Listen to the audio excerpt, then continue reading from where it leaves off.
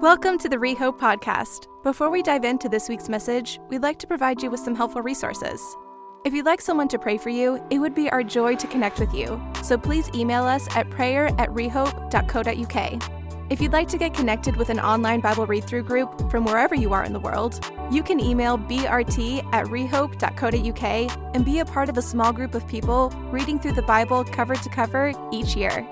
Finally, if you would like to support the work and ministry of Rehope financially, you can do so online at rehope.co.uk/giving. We pray you find this message encouraging, enlightening, and helpful. Enjoy. I want God to help you. Whatever you need, I want God to be hearing your prayers and answering your prayers. And so I'm going to start by blessing you again this morning. I bless you now in the name of Jesus, that you would know Jesus more wonderfully today. That you'd receive healing if you need healing in your body, in your mind, in your emotions, in your spirit. I bless you to receive whatever guidance from God you need today, whatever help from God you need. I bless you to be able to flourish and prevail over whatever challenges you're facing in your life right now. And I bless you to feel hope and joy and love and peace, whatever's going on. I bless you with that in the name of Jesus. May it be. Amen. All right, everybody, if you're new here or are visiting, we are in a series on creation. The Bible begins with these words. In the beginning, God created the heavens and the earth. And then over the next couple pages, we read about how God created over 6 days in time, and then on the seventh day, he rested. According to the timeline of the Bible, this takes place 6,026, but I'm shifting now to 6,027 years ago because that makes all the difference. That's probably about time. Let's switch. Let's give it another year. The Bible claim, though, the claim of the Bible is that all that we see, this claim that all we see was created only 6,027 years ago, that clashes. That clashes with all the science that we've ever been taught. And most educated Western Christians, especially those who grew up as Christians and were educated in, let's say, the British education system or whatever, they have concluded that science has proven the straightforward testimony of the Bible, the straightforward claim of the Bible, that it just can't be true. Only 6,027 years ago, not 6 days, not that recently. And so as a result, many Jesus-loving, Bible-believing Christians with very good hearts, desiring intellectual integrity, people who want to honor God and honor the Bible well, and also grapple with the science as they've been taught, they have shifted their understandings, their interpretations of the early chapters of Genesis to try and make it all fit better. And we understand why. We understand why with that. In our church, according to the survey we took a couple weeks ago, 1/4 of the church believes that God created the earth in 6 days about 6,027 years ago. 3/4, the vast majority, do not believe that to be the case. They have other thoughts on and different views. And again, we've talked about that. And I understand why. I understand why people would have those views. This is a 7-week series. This is a 7-week series where we're looking at Genesis chapter 1. 4 of the messages are very much apologetics in nature. They're very much more apologetics. We're looking at 4 fields of science, and we've already looked at geology. This week we're looking at the science of chronology, of time. And then we're going to have to take a 2-week break so we can just digest all the goodness. And next week we're going to feast and we're going to celebrate the return of Jesus here at the church. And then the week after that we're having this special speaker named Sam. He's going to be here teaching. And then we're going to get back to and we're going to talk about biology, and then we're going to talk about astronomy. Those 2 fields of science. And then we're going to spend a few weeks just in the Bible. Marveling about the creation account and in Genesis 1 and 2. So that's where we're going with that. I know that apologetics isn't for everybody. And I know that not everybody's like, oh, yay, I love apologetics. I get that. That's fine. I do think it's appropriate from time to time over the years to have a little bit of apologetics, focusing on loving God with our mind and all of that. So we're going to do a bit of it. This week, we're going to be looking at the science of chronological dating And although this may seem like a strange field of science for you, besides the existence of God, it's the timeline of the history of planet Earth. It's the timeline of the history of planet Earth which is the most contested issue. That's why we need to talk about this today. So we're going to talk today about the science about why and how we get these old multi-million year dates ascribed to rocks and fossils and stuff. How do we get that? Where does that come from? And what we're going to do is we're going to see if the science behind the dates of, say, fossils, if that science proves, and I'm going to say that again, proves that the Bible cannot be true in its claim that the earth is only 6,027 years old or so. Okay, so that's where we're going. As always, I like to start with the Bible, though, and make sure we're clear on the claim of the Bible. So, again, the claim of the Bible, the timeline of planet Earth, 6,027 years old. Now, I want to highlight something that you may not have thought of before.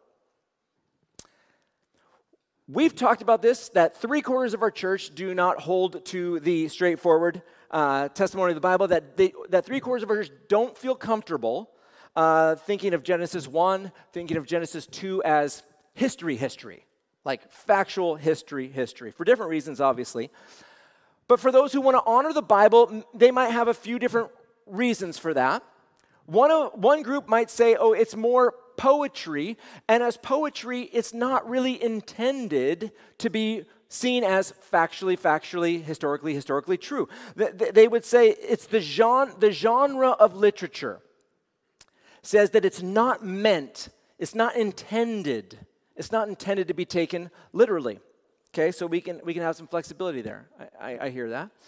Others might say that these early chapters are sort of theologically true, but historically they're more of in some way, a bit of a mythical recounting of explaining of how we got here, that there's truth in it, but it's more of a mythical recounting. A guy named Kenton Sparks, he says it this way. He says that many of the Genesis events didn't happen as written, but that these were written in, his words, typical ancient ways that did not intend to produce history. Okay, it's good. And I think as I say that, there's people in the room like, okay, that's kind of, I feel okay with some of those sort of things, especially when it comes to Genesis 1 and the creation account. With all those views, though, the main argument is that Moses did not intend. Moses did not intend for us to read Genesis 1 to the creation account as literal history. It's the type of genre. That's why we don't have to understand this as being factually and scientifically true. It wasn't intended to be that way. If that's your view, I can totally understand why you come to this view, but here's the honest issue, and I'm just going to put my finger right on it. Okay. We don't get the timeline of history 6,027 years ago. We don't get that number from Genesis 1 or Genesis 2 or Genesis chapter 3. We get that number from meticulous genealogical records throughout the Bible. We get that number from meticulous genealogical records with precise dates, with precise ages, with precise names and precise details. Of all the genres in the Bible, in Scripture, if you're going to hold anything as intended to be understood as historical, solid, factual, these genealogical records, you would elevate to the highest level of intended to be accurate. You're not seeing round numbers, you're seeing precise numbers, precise names, precise timelines, precise details. That is intended to be seen as solid historical fact. And so as people who value intellectual integrity and honesty, we can't claim that the authors of the Bible didn't intend the genealogies to be understood as anything other than factually accurate, as true, as reliable. And we also know that the Hebrews received them as such.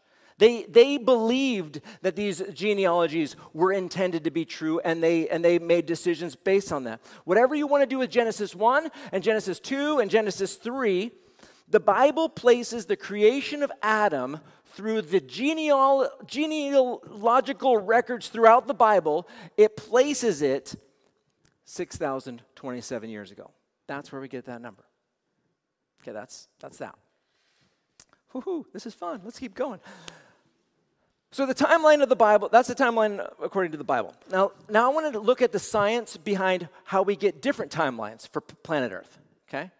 How do we get old dates for rocks and for fossils, millions and millions of years old? There's three ways. There's three ways we get there. And here they are on the screen. The geological layer of where something is discovered, carbon dating, and radiometric dating. Those are the three methods working together.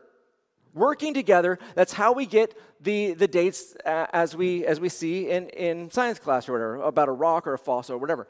So I'm just going to talk through these just really quickly, because we need to understand the science behind it very briefly. I'm going to give you the briefest version. How does carbon dating work? This only works on things that were once living, like plants and animals. Okay? And here's a picture of how it works.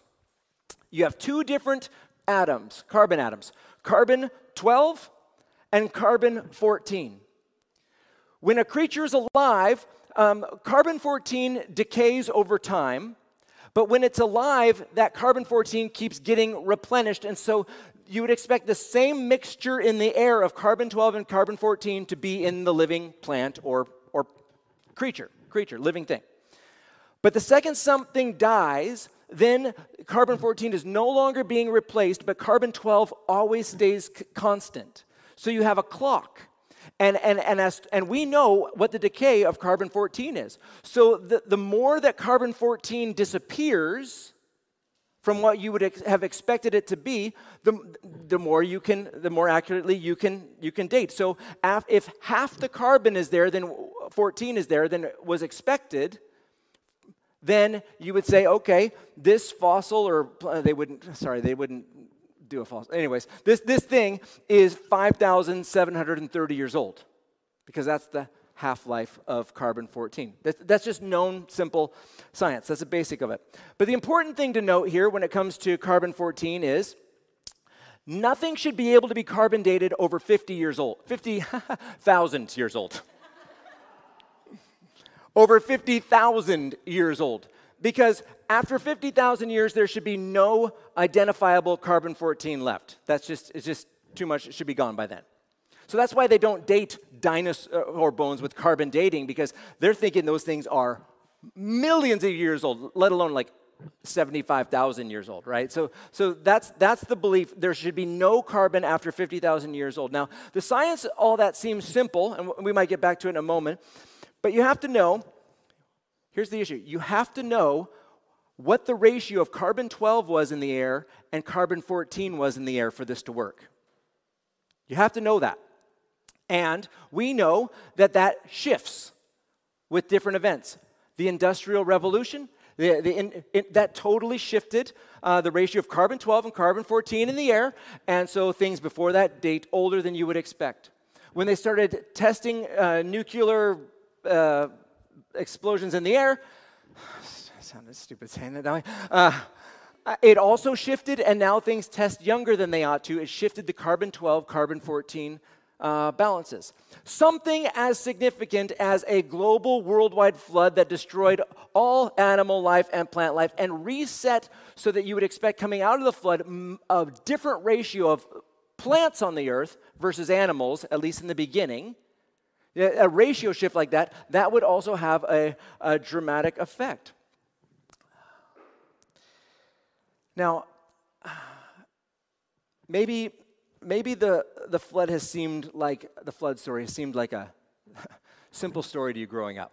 Like, oh, rainbows and happy animals on a boat together. What a joyful thing. Let's make bath toys and whatever the case may be. When it comes to science, this is one of the most significant stories in all the Bible. Like this is a if you are a scientist that works in any of these fields that dating things or going in the past, the flood is so central about like connected to so many fields of science. It's such a big deal. Anyways, whatever's going on with carbon dating here, secular archaeologists, and you need to know this, secular archaeologists do not regard carbon dating as absolute because it has too many anomalies and it's missing too many important bits of information, like what was the starting ratio. So it's not considered reliable or accurate. It is not used to date things. It's only used to confirm what other methods of dating. Okay, it's not reliable enough. That's carbon dating 101. Woohoo! The other main scientific dating method is called radiometric dating. Here's a picture of that. And basically, this can only be done on certain kinds of rocks, and it's similar to carbon dating, but this time it has to do with, like in this example, uranium decays to lead over time at a certain measured pace. And so, over a predictable period of time, this happens. You can see how much uranium is on this rock and how much lead is present at a certain bit of time. The problem is the scientists who's examining it don't know if there was lead on the rock to begin with. They don't know if any more lead has come in contact with the rock over time. They don't know if uranium has been added or uranium has. Again, there's too many unknown factors to it. And again, secular scientists do not consider this reliable or accurate because there's too many unknown variables. This is also only used to confirm other dating methods. It is not something that it's not leading the way. These are follower sciences, okay? Too many unknowns. So then how does it work? Here's how it works. Let's say somebody finds a fossil. Yay! Tyrannosaurus. Okay, great. So we find a fossil, and the first thing that is done is we observe the geological layer the fossil has been found in. Observation number 1. Now, here's the picture for the geological layers. In case you weren't here last week, geological layers are what you've seen in science class all growing up. They are these horizontal layers in the dirt that most scientists describe time periods to, covering millions of years, with each layer, according to secular science, being formed slowly over a long period of time, millions of years. That's the sign. And last week we spoke about how the Bible describes this global worldwide flood, an event that we know, that we factually know from just other events, an event that could have laid down all the strata layers on planet Earth at once. Like we know that could have happened as the floods receded.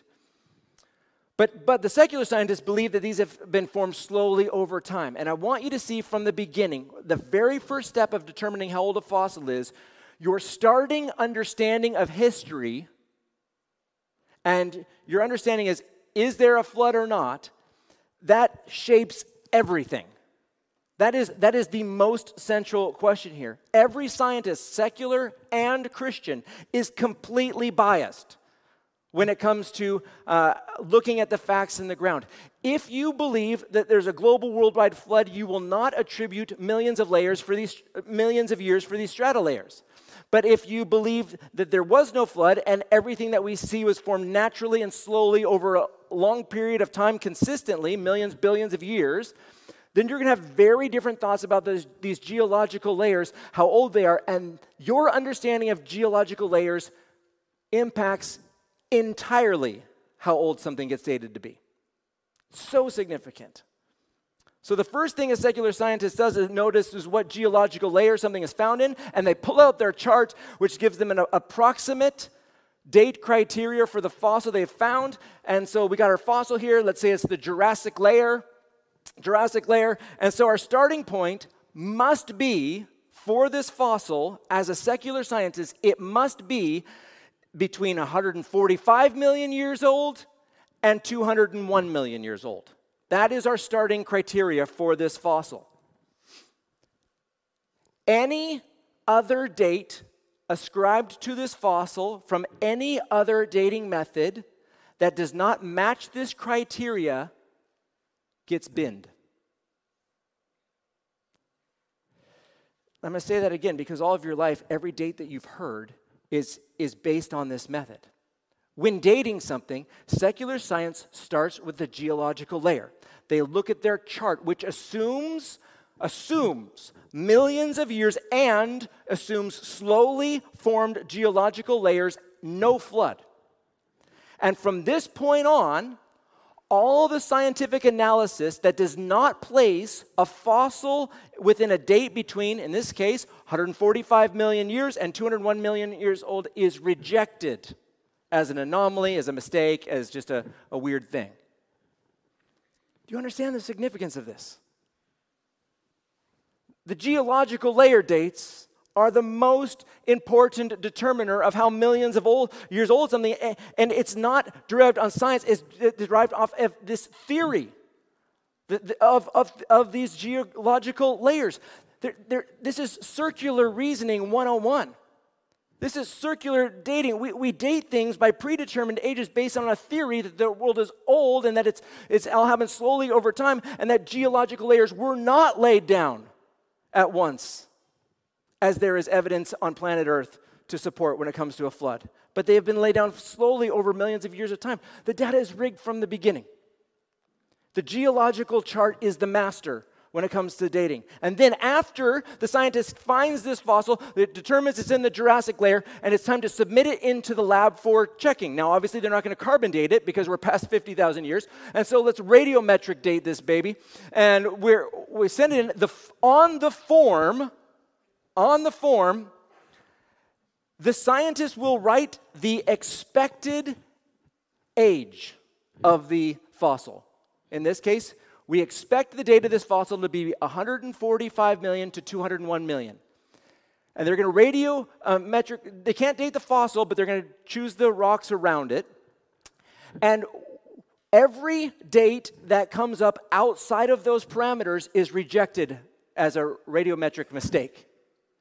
They're only going to accept, and you can look at the reason, people write about this all the time, you're going to get massive amounts, this is so inaccurate, you're going to get massive amounts of dates way older, way younger, and they're just going to slice all of the ones off that don't fit the expected date to come up with the date range that's on the form.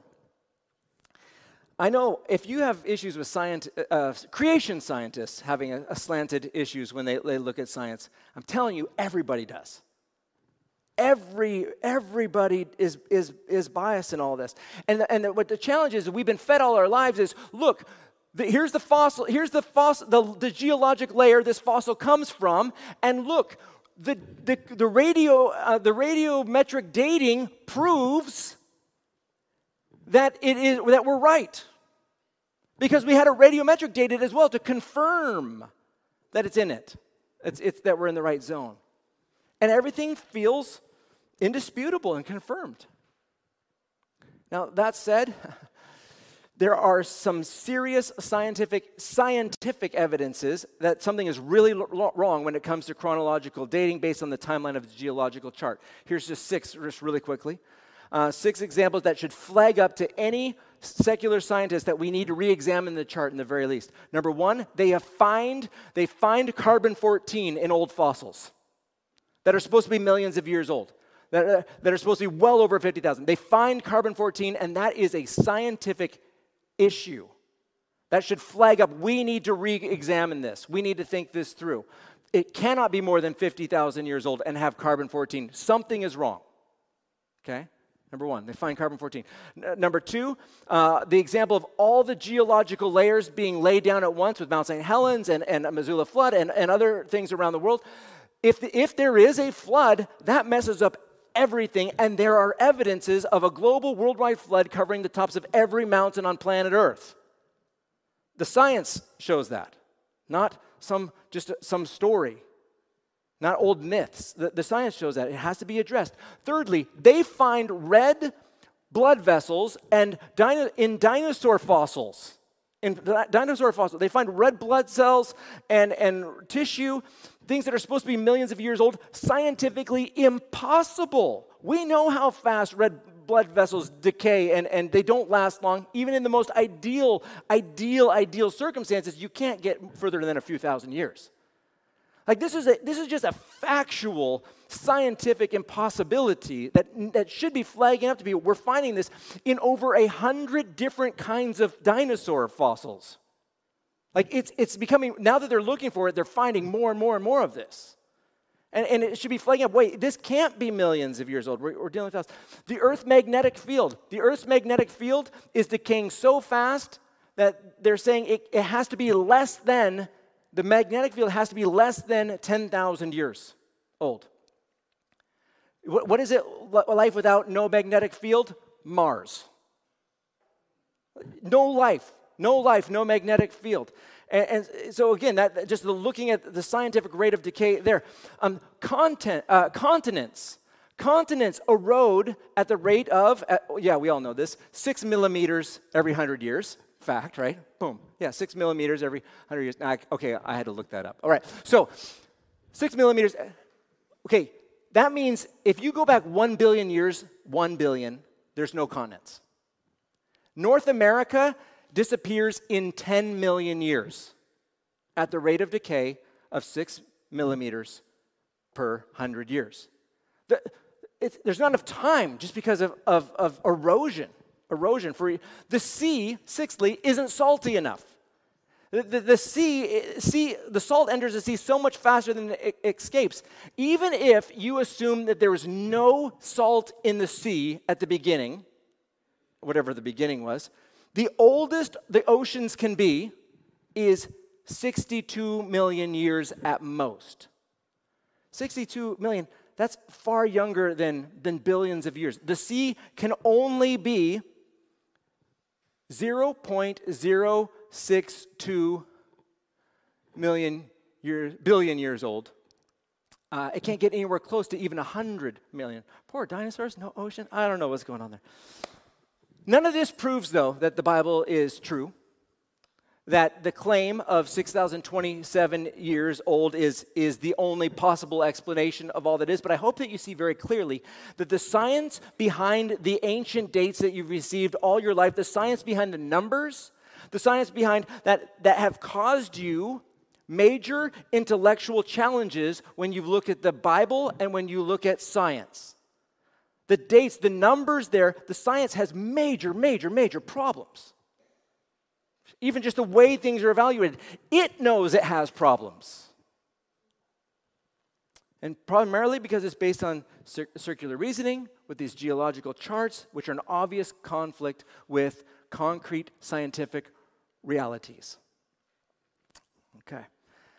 Our question in this series is, how much can we trust God's version of past events in the Bible, especially in the early chapters of Genesis?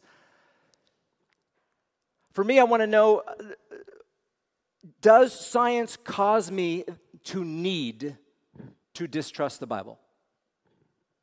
With my mind. I mean, I can hold on to it by faith, of course. But does it require me to distrust the Bible with my mind? And thus far, not yet, because the science of chronological dating is so suspect. So suspect. So many flags. There's no way I'm standing on that instead of the Bible. There's no way. And if the flood happens that the Bible claims, and we have lots of geological evidence for, and the dates given in the Bible are fine. They're in the box of possibilities.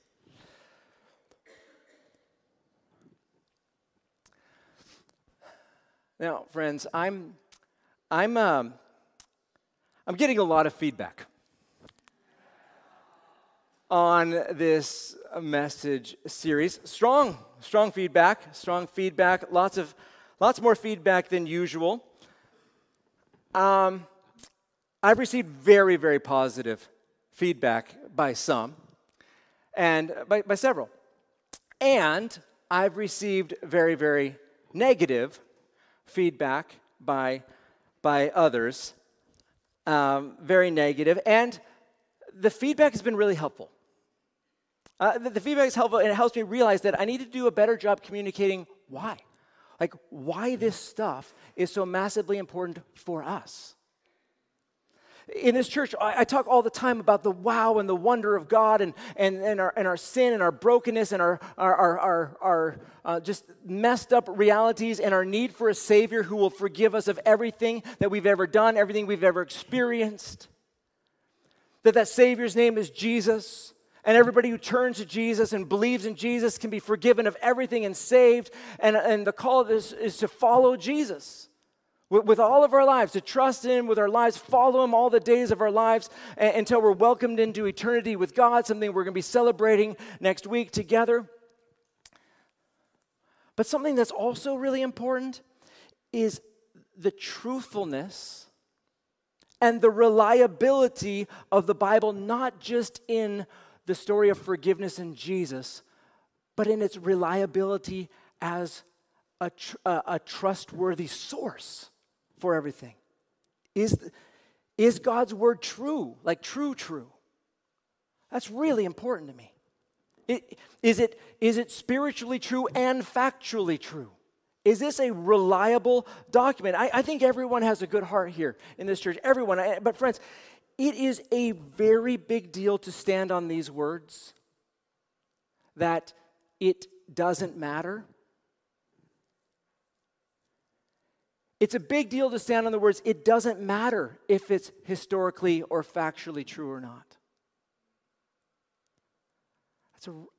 Do not underestimate how significant that statement is.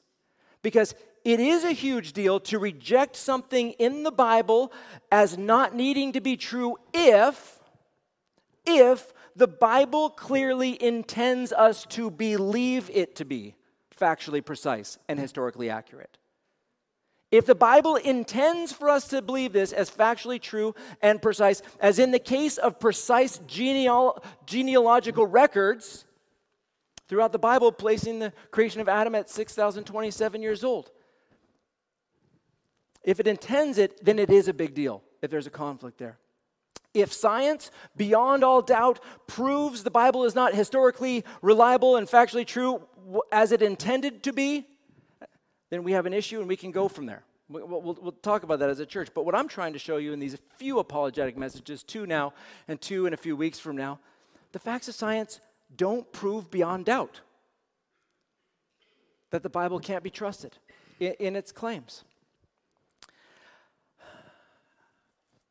I'm also worried that some are completely shut off in their re-examining of their own beliefs about creation at this time. Like completely shut off. I see it in some and I'm sad. I'm sad that some are missing an opportunity to re-examine some of their long-held beliefs by really thinking about it and chewing on it with your family here. The people that are closed to any science interpretations that don't support what they currently believe. That's not good science. But closed off to that, even some believing that creation science is like fake. It's like fiction. It's farcical. Like yikes, that's not fair. That's not fair. Now I know how hard it is. I know how hard it is to re-examine long-held beliefs. It's one of the hardest things we can do. To re-examine, to lay our presuppositions down and re-examine them, dealing with the Bible, with science. I know how hard it is. I know it's going to be a challenge for so many in this room, especially those who studied science or who teach science. But try. Try it and get into a bit of a learning posture. Fact check me like crazy. Go for it. Fact check. But be open to the possibilities that things might be different than you've locked in, especially if you grew up in a Christian environment and we're going through the British education system. Be open to the possibility that the most factually unbelieved pages in the Bible might actually be true.